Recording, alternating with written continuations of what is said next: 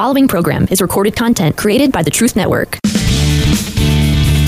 It's Matt Slick Live. Matt is the founder and president of the Christian Apologetics Research Ministry, found online at carm.org. When you have questions about Bible doctrines, turn to Matt Slick Live for answers. Taking your calls and responding to your questions at 877-207-2276. Here's Matt Slick. Hey, everybody. Welcome to the show. It's me, Matt Slick. You're listening to Matt Slick Live. And if you want, you can give me a call at 877-207-2276. And same as usual. Well, okay, so just so you know, the last four digits of that number spell C-A-R-M. So it's 208. No, wait. I got all these numbers in my head. 877-207-2276. All right. So I guess it sounds okay, right, Charlie? Is it working? Okay. All right. You know, I spent a long time today trying to do one thing, get my Google Calendar to sync on my phone. And something's amiss. That was fun. And I'm going to work on that. I got some interesting research. I was in a room last night, and a chat room. And it really was it was interesting. I actually learned something. And I didn't come up with it. Somebody else did. And I'm talking to some Catholics, and they were trying to talk about how great their church is, blah, blah, blah. And they have all the authority. And we got talking about the issue of bowing down before statues. And they went to Joshua 7:6 and said that Joshua bowed before the ark because that was where God was. He said, we go to the church. That's where God is. We bow before the statues of Mary.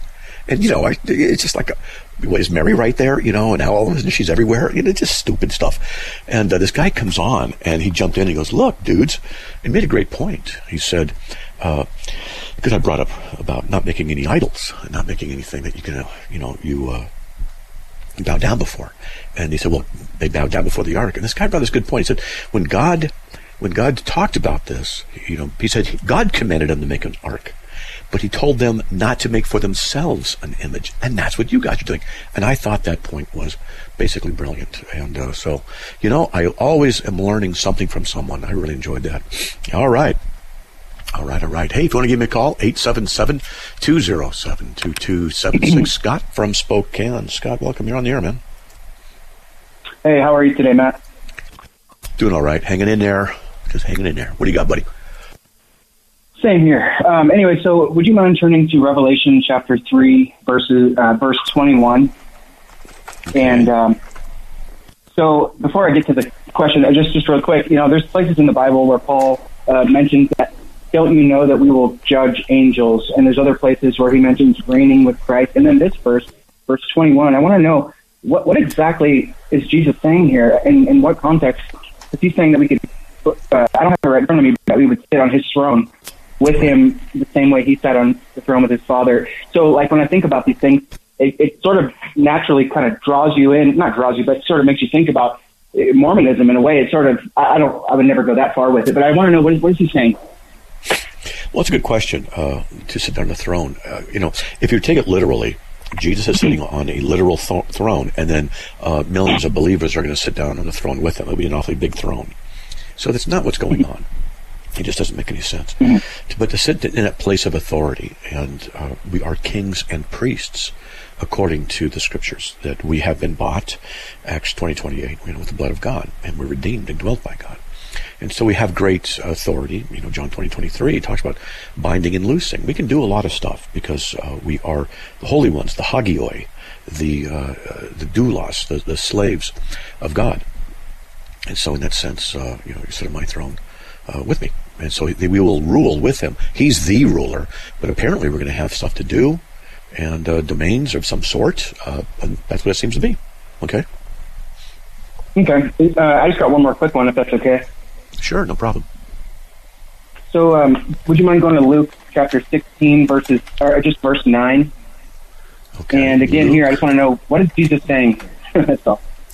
Oh, yeah, that takes a little bit more explanation, so I'll have to do that in order for you to understand the context, because he says there in that verse, make friends for yourselves by means of the wealth of unrighteousness, so that when it fails, they'll receive eternal dwellings.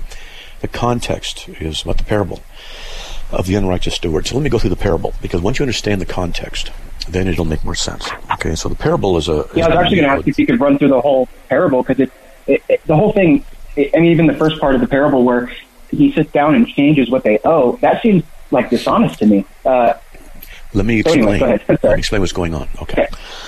So what's happening here is, it says this is in Luke 16:1. There was a rich man who had a manager, and his manager was reported to him as squandering his possessions.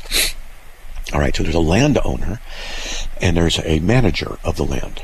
So the landowner would have someone who would do his business, do his bidding. So the landowner would say, raise the tax to 11%, or reduce it to 7%, or whatever it might be. It might be a drought that came through, and the landowner would then say, instead of 10%, give me 3%.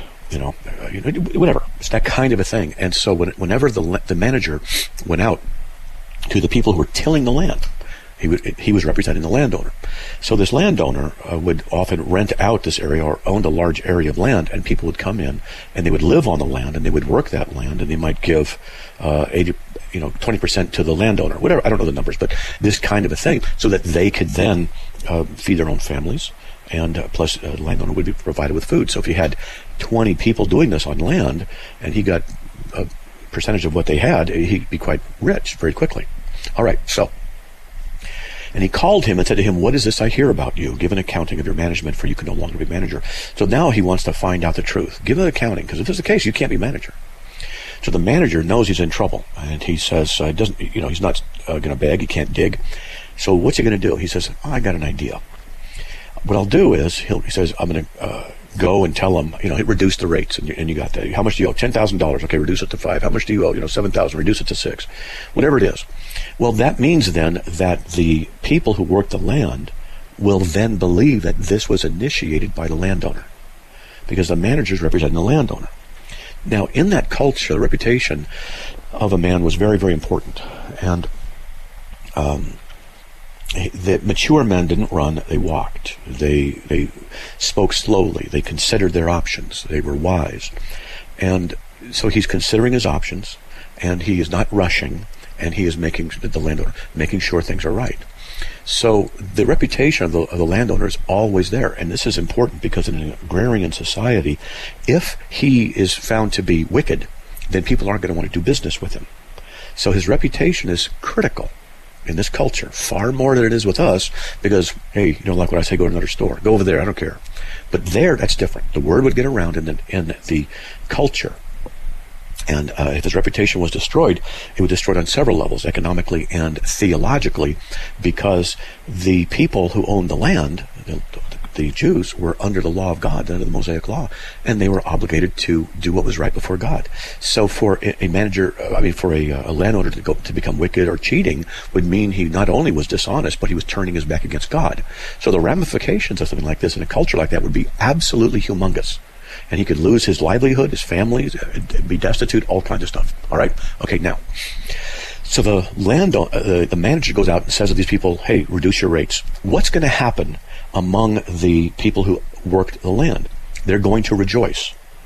They're going to say, the landowner is great. The landowner is awesome. He is wonderful. They don't know that the manager is the one who's being deceptive.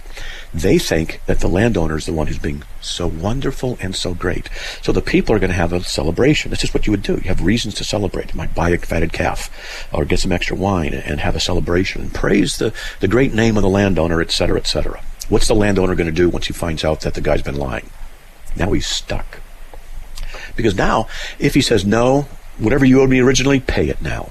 Well, it's going to cause let's just say a modicum of depression and anger to rise up among the people. And so the landowner is stuck. He doesn't want to appear as though he was incompetent with this manager. That would reflect poorly on him. It would make the manager look bad. What if the manager said, no, this is what he said. Now he's got another problem. So he's really stuck. So Jesus says, and he's praised. He's praising him. His master praised the unrighteous, in verse 8, unrighteous manager, because he acted shrewdly. Now notice what he says here. For the sons of this age are more shrewd in relation to their own than the sons of light, than the Jews. The sons of even just the unbelievers are smarter than you Jews. I say to you, make friends for yourselves by means of the wealth of unrighteousness, so that when it fails, they will receive you into eternal dwellings. What he's saying here is the issue of salvation, eternal dwellings, is so critically important that even if you have to be unethical to get in, at least that's a smart thing to do. They're being smart about what's happening for their future. You're not. That's the whole point of what's going on. Okay? Okay, so he's saying salvation is that important to gain it by whatever means, similar to like finding a pearl and buying the land because the pearl's there, kind of a thing? Exactly. Okay. Because he's trying to designate how important it is. Now, this is not the way we would think. Wait a minute. No, just believe and you're okay. What he's doing is talking to covenant people. Covenant Israel, who's going to understand this parable in the cultural context. He's not speaking to the Gentiles. He's speaking to the people of Israel because he was sent only to the lost sheep of the house of Israel, Matthew 15:24. So he's addressing them in a manner that they will understand. And what he's saying is, by the way, this unrighteous steward, he's a smart guy. He took care of himself. He took care of himself. And the unbelievers they're smarter than you are about this. You're so stupid, you're not even getting what is critical about inhabiting and finding eternal dwellings. You better do whatever you can to get in. That's what he's saying. Even if it's not even the right way. Well, there's only one way through Jesus. But that's not what he's saying as though there's another way to do it. He's simply emphasizing the importance and the criticalness of this whole issue of salvation. And you better get in. Because eternity is a long time to be wrong. Okay? Okay. Make friends for yourself from the wealth of the unrighteous, so that when it fails, they will take you into the eternal dwelling. Yeah. Okay. Well, okay, good. I don't want to take up too much time. Yeah. It's a tough one, but that's what's going on there. It's a radically different way of teaching that Jesus used. Okay? All right, man. Yeah, thank you so much. All right, buddy. God bless. Hey, folks, we have two open lines, 877-207-2276. Be right back.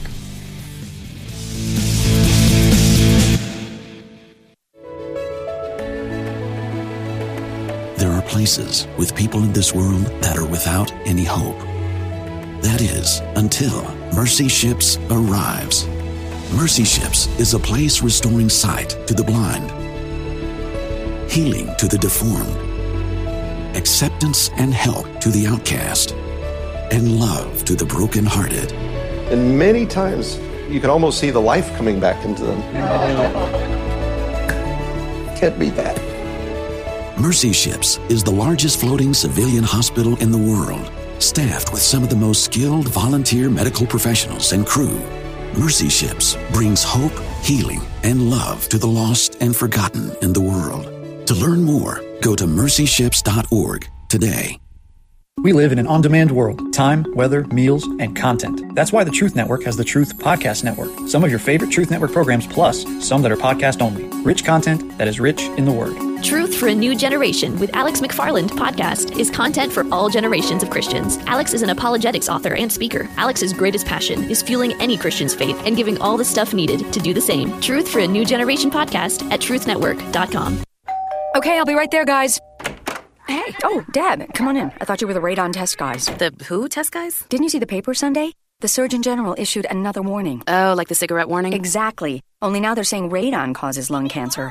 For non-smokers like us, radon is the #1 cause of lung cancer. You're kidding me, right? I have a smoke-free home and my family can still get cancer from radon? Yep. That's why the Surgeon General says every home should be tested for radon. But I don't smell any radon in my house. No, nobody can smell radon. It's odorless, colorless, and tasteless. It just comes up from underground and seeps into your house. Oh, great. No, hey, it's no big deal. Even if they find high levels of radon, it can easily be fixed. My brother just had his house fixed. Now that's the radon test guys. So how did you find them? First, you go to the EPA website. Learn more. Visit the EPA at epa.gov/radon. That's epa.gov/radon. Mommy, I'll get it. Oh, I'll be right there. Me too. If you love them enough to listen to them practice the same song on tuba, please be done. Over and over and over and over and over, then surely you'll check nhtsa.gov/the right seat to make sure they're correctly buckled in the back seat. Sounds good, honey. Check today at nhtsa.gov/the right seat. Brought to you by the National Highway Traffic Safety Administration. It's Matt Slick Live, taking your calls at 877-207-2276. Here's Matt Slick. Everybody, welcome back to the show. If you want to give me a call, 877-207-2276. Alberto, welcome. You're on the air. Yes, you know the famous Calvinist scholar, Wilberforce? Wilberforce? Wilberforce, He died. Somebody told me that he wasn't even sure if he was going to heaven or not. himself wasn't sure that he's going to enter heaven. I don't know. So how does the Calvinist have any security then? But he's a famous scholar, Calvinist scholar, so basically he's not the one that elect. Well, what you're doing, you're hearing, it's hearsay. You don't know if that's what he actually said. And without documentation, I wouldn't put much credence in it. A lot of times people will tell me things. They'll say, well, where's the documentation for that? And they don't have it. And not that I want every documentation for every single detail, but it's like, okay, can you show me? Well, I just read it someplace. Well, okay, maybe it's the case, maybe it's not. But I just tell them, I said, look, if you don't have any way to really look at it so we can look in the context, see what's going on, I really can't comment about it. I mean, and so what if he had, if he didn't have assurance? What does it mean? It means if it's the case, it means he was struggling in some areas. That's all. Okay. All right. I just wanted to know. All right. Thank you. You're welcome. All right, buddy. God bless. Bye-bye. All right. Hey, let's get on the air now with, let's see, Jonathan from Washington State. Jonathan, welcome. You're on the air. Hey, how's it going? It's going, man. It's going. What do you got, buddy? I had a question about Calvinism. Okay. And I know you did how it relates to free will. I know you say there's like 3 parts to the free will or different types of will. Can you explain that? From God. Theologians, what they've done is they've looked at the will of God, at his actions, and they've kind of categorized things. They said, look, over here we see God's decretive will. That's what they call it. God says, let there be light. And boy, it just happened. He decreed it by his command. Oh, there it is. And then they see, he says, don't make idols. Don't lie. Don't steal, So they call that the prescriptive will. It's a prescription. This is what you're supposed to be doing. Well, to do these things and don't do that other stuff. So that's called the prescriptive will. But then he says, don't lie. That's his prescriptive will. But he lets you lie. So that he wills it in himself. He wills to let you lie. It's his will to permit you to lie. So, I want my daughter to clean up her room when she's little. My will is that she clean up her room, but it's also my will to permit her to not, because I'm not going to force her and everything, And so it's called prescriptive and permissive. God prescribes one set of behaviors, but permits people to do something to the contrary of what he prescribes, because they have free will. Okay. Okay. And with the permissive will, since God knows everything, wouldn't he already know what decision we would make when he created us?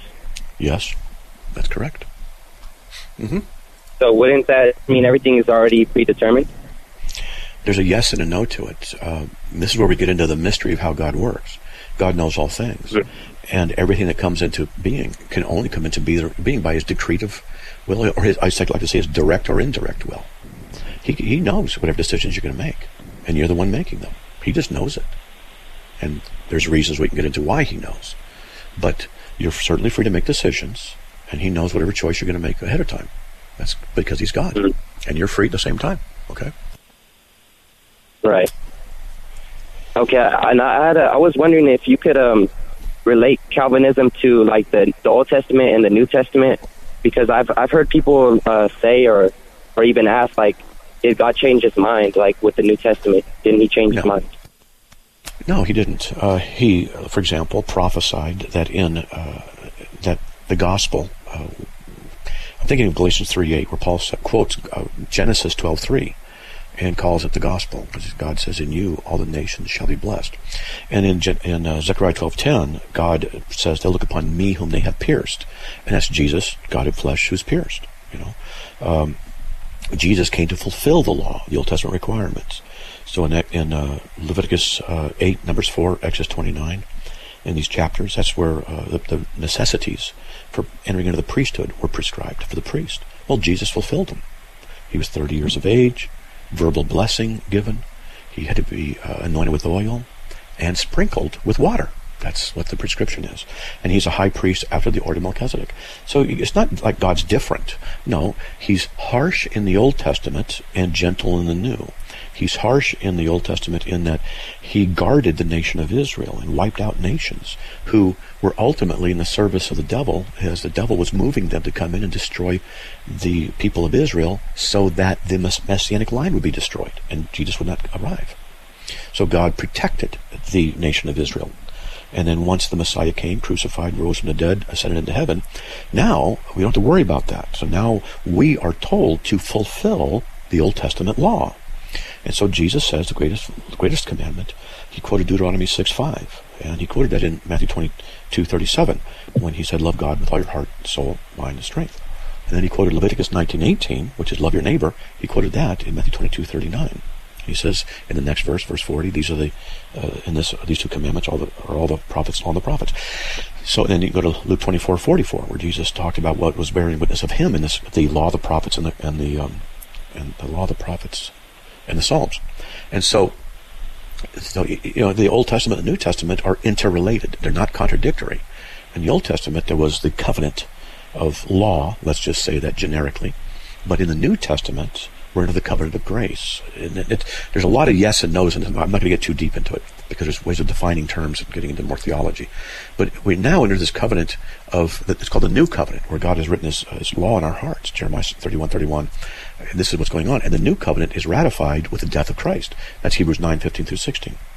So they're integrated, and Jesus fulfilled the Old Testament. Okay? Makes sense?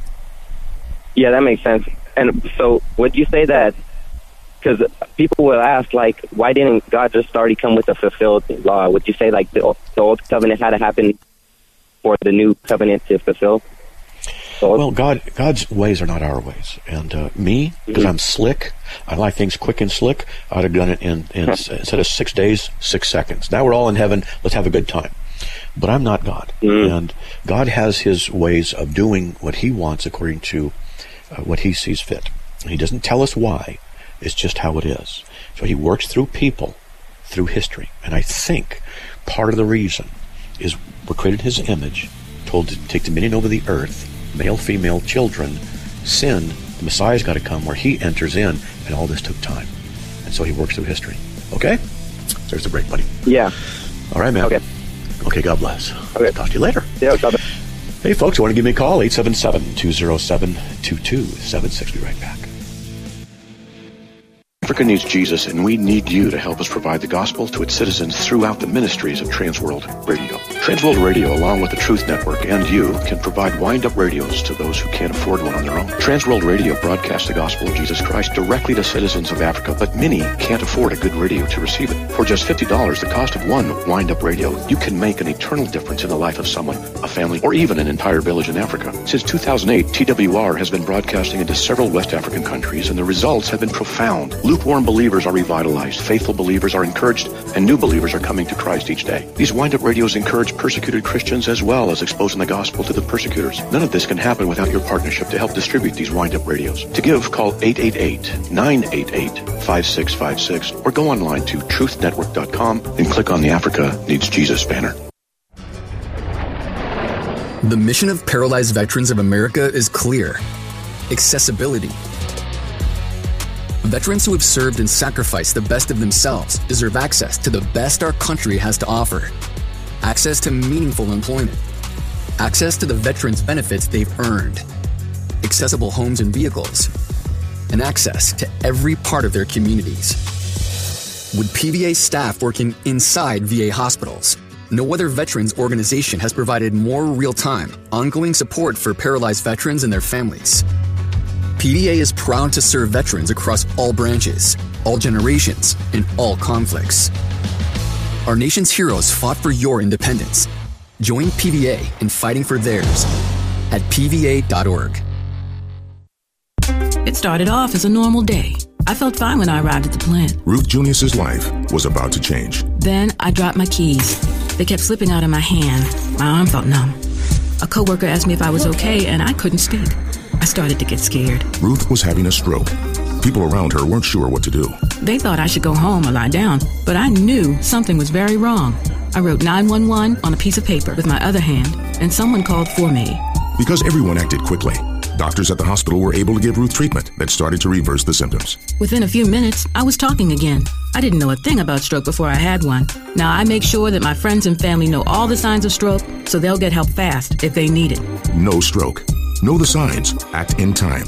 Call 1-800-352-9424 for more information. Brought to you by the U.S. It's Matt Slick Live, taking your calls at 877-207-2276. Here's Matt Slick. All right, everyone, welcome back to the show. If you want to give me a call, we have 2 open lines, 877-207-2276. Next longest waiting is Jay from Ohio. Jay, welcome. You're on the air. Hey, Matt, how you doing? Doing fine, man. Hanging in there. What do you got, buddy? Good. Hey, I had a question on the NRSV Bible. A buddy of mine about a year ago gave me it's an NRSV Life with God study Bible. Have you heard anything about that? No. I'll hear stuff when it's a proper. And the NARSV, it's just a new revised standard. It seems pretty good. Right. So this one has deuterocanonical books, and that's actually why my buddy gave it to me, because we were talking, and I was interested in just reading them. I understand they're not canon, but just, wondering if you had heard any feedback on that or anything. I was flipping through it, and I see the contributors to the front, people who wrote the commentary, and it looks like they're all Protestant. So I was wondering if it was like a Catholic study Bible or what, but it doesn't seem like it is. Well, I know what the RSV is, Revised Standard Version, but I don't know anything about the new stuff revised. So someone could take a text like the RSV, but I think there's copyright issues, so that it's super old, so therefore it's free. Like King James is public domain, so you can take that and put it into a book, in a Bible, and you can do commentary notes on it, and then make it the Matt Slick commentary, using the King James, blah, blah, blah. So the NRSV is that kind of a thing. So, yeah, I'd look to the contributors and see. I don't use the RSV. It's old. I think it's 150, 200 years, something like that old, and it's fine. It's just because it's old doesn't mean it's bad. But when was the NRSV? Well, let me put it this way. Look it up. When was the RSV written or translated or whatever it is? 1952. I stand corrected. Oh, that's the E. Yeah, that's the RSV. 1952. So I stand corrected. And so when was and then the probably what is the case with the NRSV, that was done in 1989, first published by the National Council of Churches. And the National Council of Churches makes me nervous.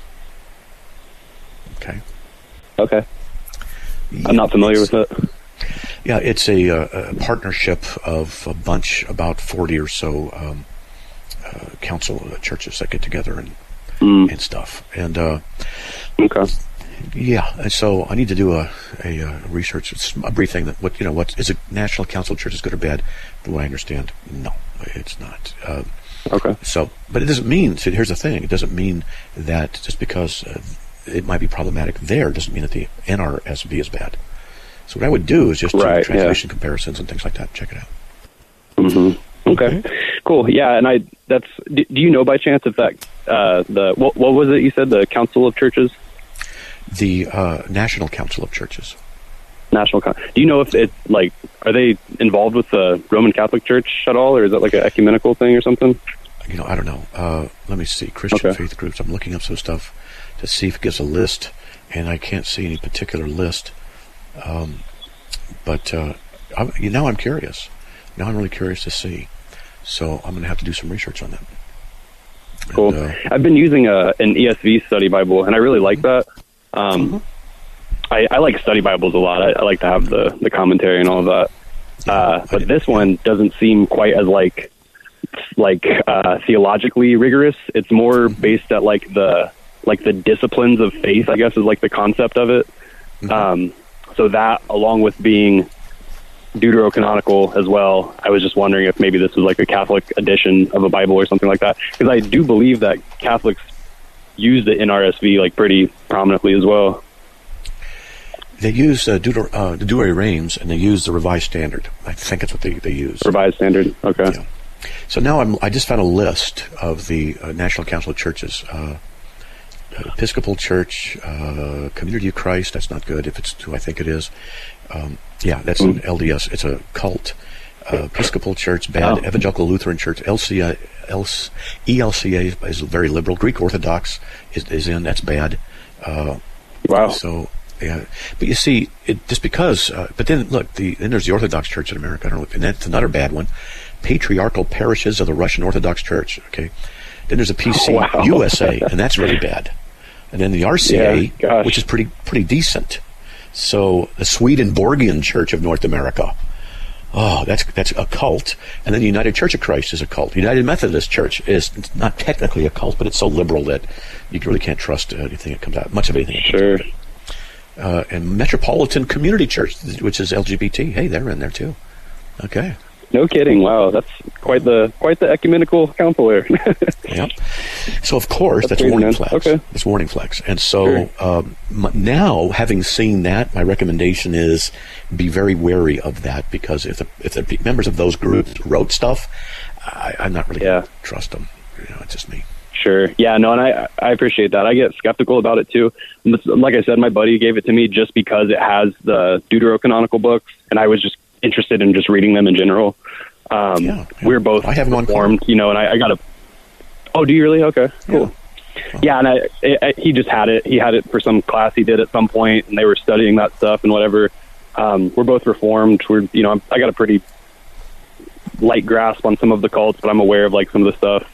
So, like you said, just kind of threw some flags. I'm just curious if you had ran into that at some point. No, but now you got me intrigued. So I'm taking some notes into my list of questions I have to go through. There's 15 there, and there's how many? There's 68 there, and then I got another list of, it's going down to the bottom. That's not as big. It's only 663. So I got about 750 questions I got to get to. That's all. Is that all? Yeah, and then that's not even counting the over 50 people I'm supposed to analyze. And right, yeah, there's a lot of... Oh, you mean aside from that? Oh, yeah. What I need... Here, I'm just going to say this. People could pray for this. What I need, what the ministry needs, is $1 million dumped in the bank so that we can hire researchers, get an office, the whole bit, and just do videos, write articles, and just knock this stuff out. And develop teaching courses and all kinds of stuff, that we can. Yeah, man, I would love to see that for Carm. I've been following you for probably 6 months or so, and I've just really benefited from it. I'm in Ohio, and Truth Network was just recently. Well, I don't know if it was Truth Network in general, but I just heard you on Truth Network on the radio, and my understanding it was like a recent broadcast where they had just come over to our station or whatever. So I definitely appreciate you guys. Well, there's a lot of good guys on the radio network. I know the owner; he's a great guy, and the reason I'm on is because Hank Hanegraaff went rogue and joined the Eastern Orthodox Church, and so a lot of churches. I heard about that. Yeah, he went rogue. So a lot of stations just said forget it, and so I got contacted by different networks saying they wanted me on. And this is the only one I could afford, because people don't realize we get paid to do this. We pay to do it. Yeah, it costs money out of Carm every month, and it's not cheap, so that we can give information out and answer questions. And a lot of radio people, they get paid to do their stuff, but I don't. The Carm doesn't, the ministry doesn't. So we do need that support. Yeah. Definitely, yeah. No, I pray that for you guys for sure. I'll include that. I know how much you do personally and all of that, so it would be a blessing to get a load off your shoulders too, I'm sure. Oh man. Yeah. Plus, I have to. I've got new responsibilities. I started a doctorate degree program. Don't know how far I'll get into it, because I just don't know what the load's going to be. My wife's health is deteriorating, and I have more responsibilities in Carm lately, because we lost a guy. We couldn't pay him enough, and he had to go down to ministry, and praise God. So I got extra responsibilities, and so it's just a coalescing of a lot of stuff. So I'm working a lot and very hard. All right. So pray. Yeah, it seems like it. Yeah. All right, buddy. There's a break. Got to go, man. All right. God bless. All right, brother. Thank you. Bye-bye. Right, we'll see you. Okay. Hey, we'll be right back after these messages, and we'll get to Martin right after this. Be right back.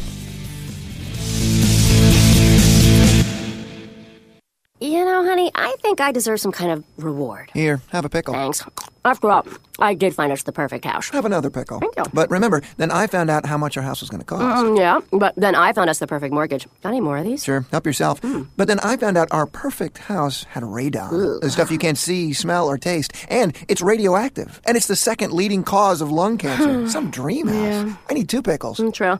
But then I found a phone number to call, 1-800-SOS-RADON, where you can get all the information you need to test and fix a home with a radon problem. You did. Yeah, and then I found out we were going to have a baby. So, your study, it'd be a perfect room for my mother. Right. Now I need a phone number to fix a home with a mother-in-law problem. Hey. I'm in a pickle. Did you say baby? Do we have any ice cream? Protect your family from radon. Make your home safer. Call 1-800-SOS-RADON. 1-800-SOS-RADON. When it comes to making plans, you are the best. What about those round trips that you plan in advance, which are perfect on your way there and perfect on your way back? Or those meetings with friends for which you make a group chat 3 months before so that nobody or anything is missing? Or your daughter's first birthday party. You planned it with such dedication that instead of the first, it felt like our 15s. The same way you plan each detail for those moments. Start planning to protect you and your loved ones from a natural disaster. Sign up for local weather and emergency alerts. Prepare an emergency kit. And make a family communications plan. Protecting your family is the best plan you can make. Get started at ready.gov/plan. Brought to you by FEMA and the Ad Council. What is dedication? My biggest fear in the middle of my addiction was that my kids wouldn't have a father. I overdosed on heroin, and I lived. And I started thinking, you know what? This isn't my story. My desire to change had finally outweighed my desire to stay the same. I felt powerless for so much of my life. It's important to me that my kids are empowered and truly believe that if they can think it, they can do it.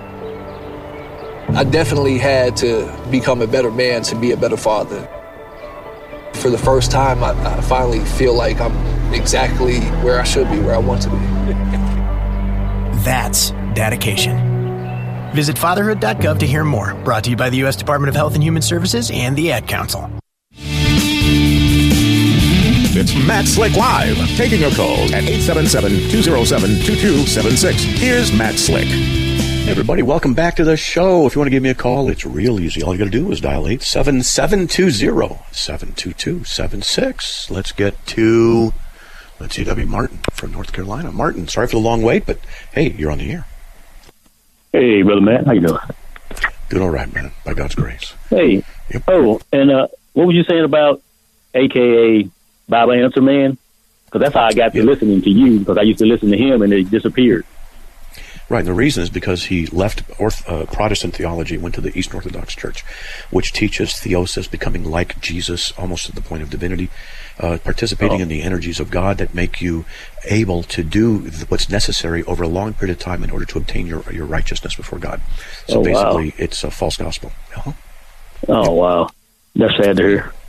Yeah, it is. Yeah. And so a lot of stations dumped in, and that's why I'm on here.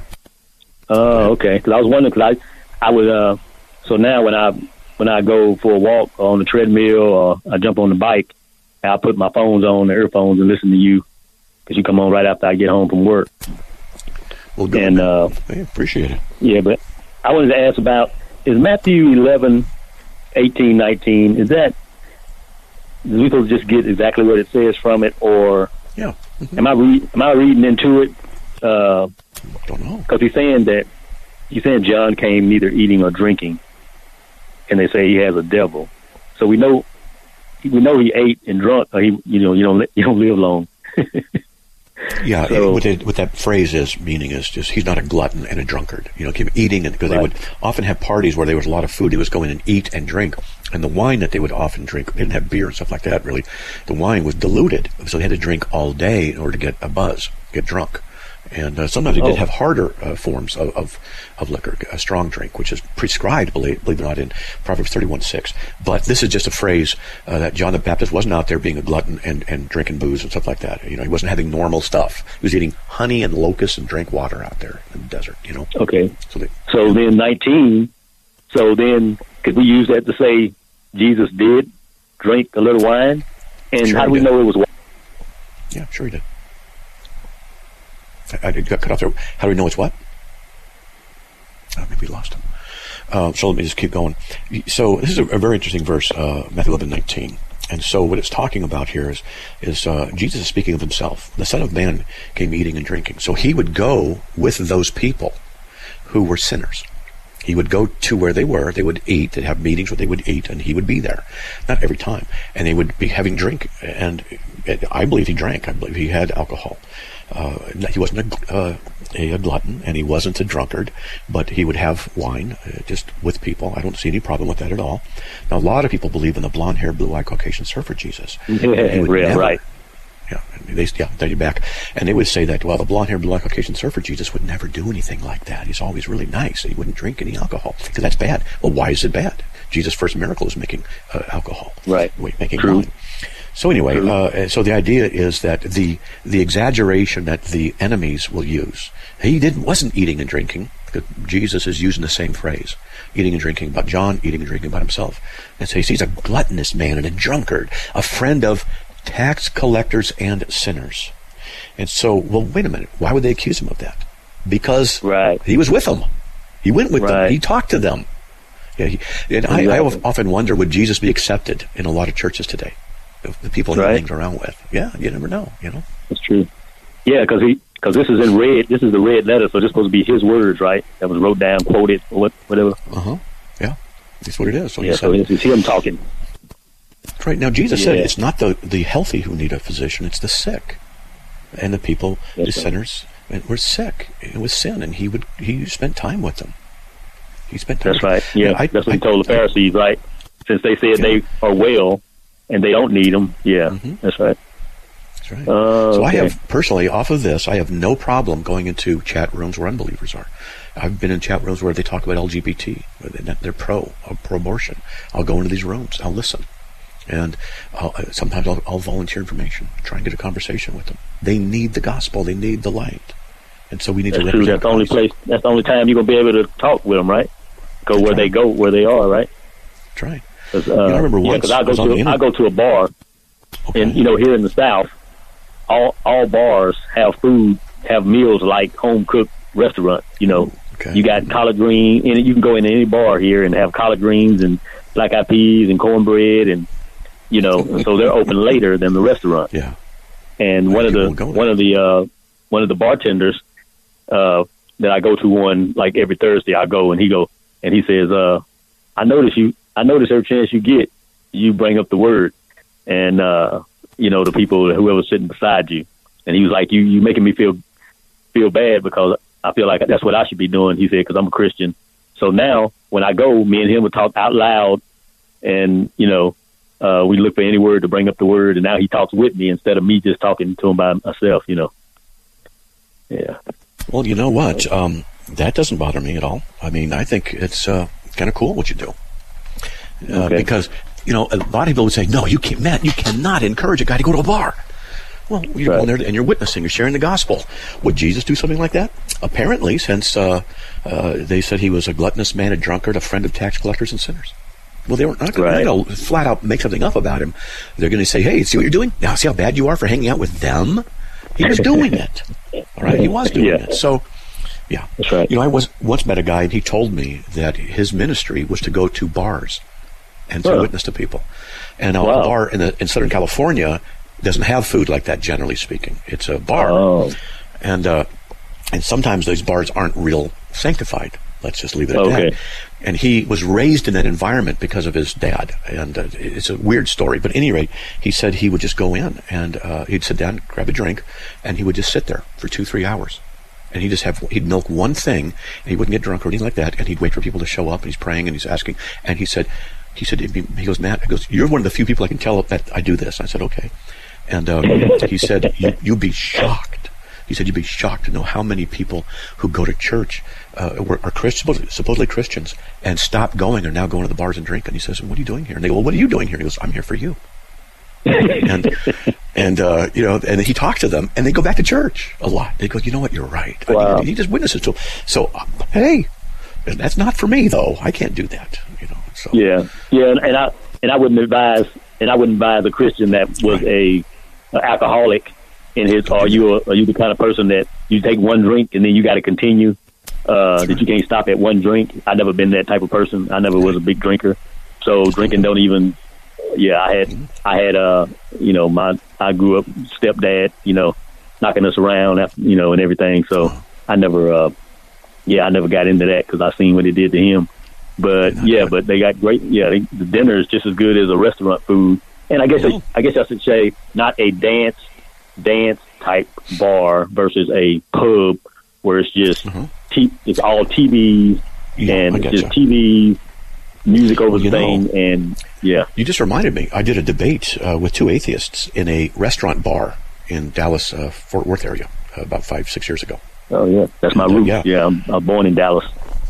Yeah, and so they actually said, "Hey, Matt, going to do this debate. You got to understand that it's a place where they, a lot of people come in. They have a stage and they do all kinds of stuff and bar and people to drink and I said, okay, that's where the unbelievers are. Let's go. So that's it. Okay. And so I did a debate there, and a lot of people showed up. All right. Wow. Okay, man. All right, buddy. Hey, we got other callers waiting, so God bless you. Keep up the good track work. Okay. All right. All right, buddy.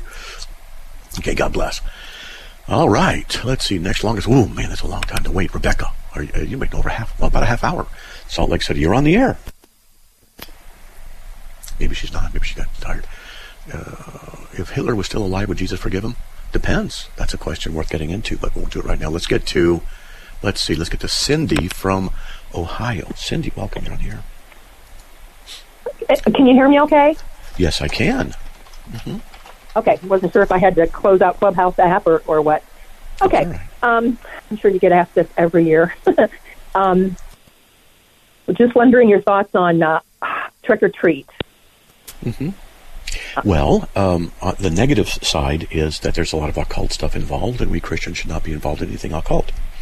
On the other hand, it's really cute to watch the kids come to the door, and I love it. Every Halloween, I get candy. My wife thinks and she just looks at me. She goes, I can't believe you enjoy it so much. I do. I just jump up to the door and enjoy the children in their outfits. Because for them, that's all it is. They're just getting candy. They're having fun. And I enjoy it. So I look forward to that. So can a Christian celebrate that? In that sense, sure. We had our kids. We dressed them up, and my wife and I did. We took them to Trunk or Treat. It was a church gathering, and they had a parking lot, and they had a bunch of cars that had their trunks open. And in a U-shaped thing in a parking lot, and the kids would go around to the cars and get candy, and that way it was a safe environment. So it just depends, and we don't want to dress up as demonic things and put our kids out like that. But there's a concept in the scriptures in 1 Corinthians 10. And can we eat meat sacrificed to idols? Yes, we can. We're free. We're free to be able to do that, but we don't want to stumble anybody else. We're free to be able to celebrate and dress our kids up in Halloween costumes and little bunnies, and they go door to door and get candy. But we have to be careful at the same time. We don't want to stumble anybody in our freedom. And so for each person, each Christian, it's between that person and the Lord. Okay. Well, I did the same thing. I grew up IFB, Independent Fundamental Baptist, for anybody who doesn't know what that means. Sure. And we did the same thing. We had trick or treat at the church and that sort of thing. And I always told my children, you're not going to dress up as anything evil.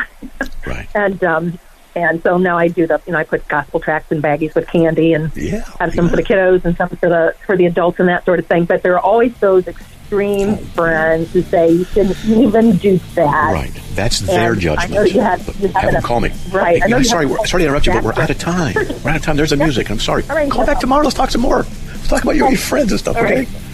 Sorry, Sid. I apologize. Okay. Hey, folks, sorry about that. We ran out of time. If you want, you can call me tomorrow by God's grace, and hopefully we'll talk to you then. Have a great evening. Another program powered by the Truth Network.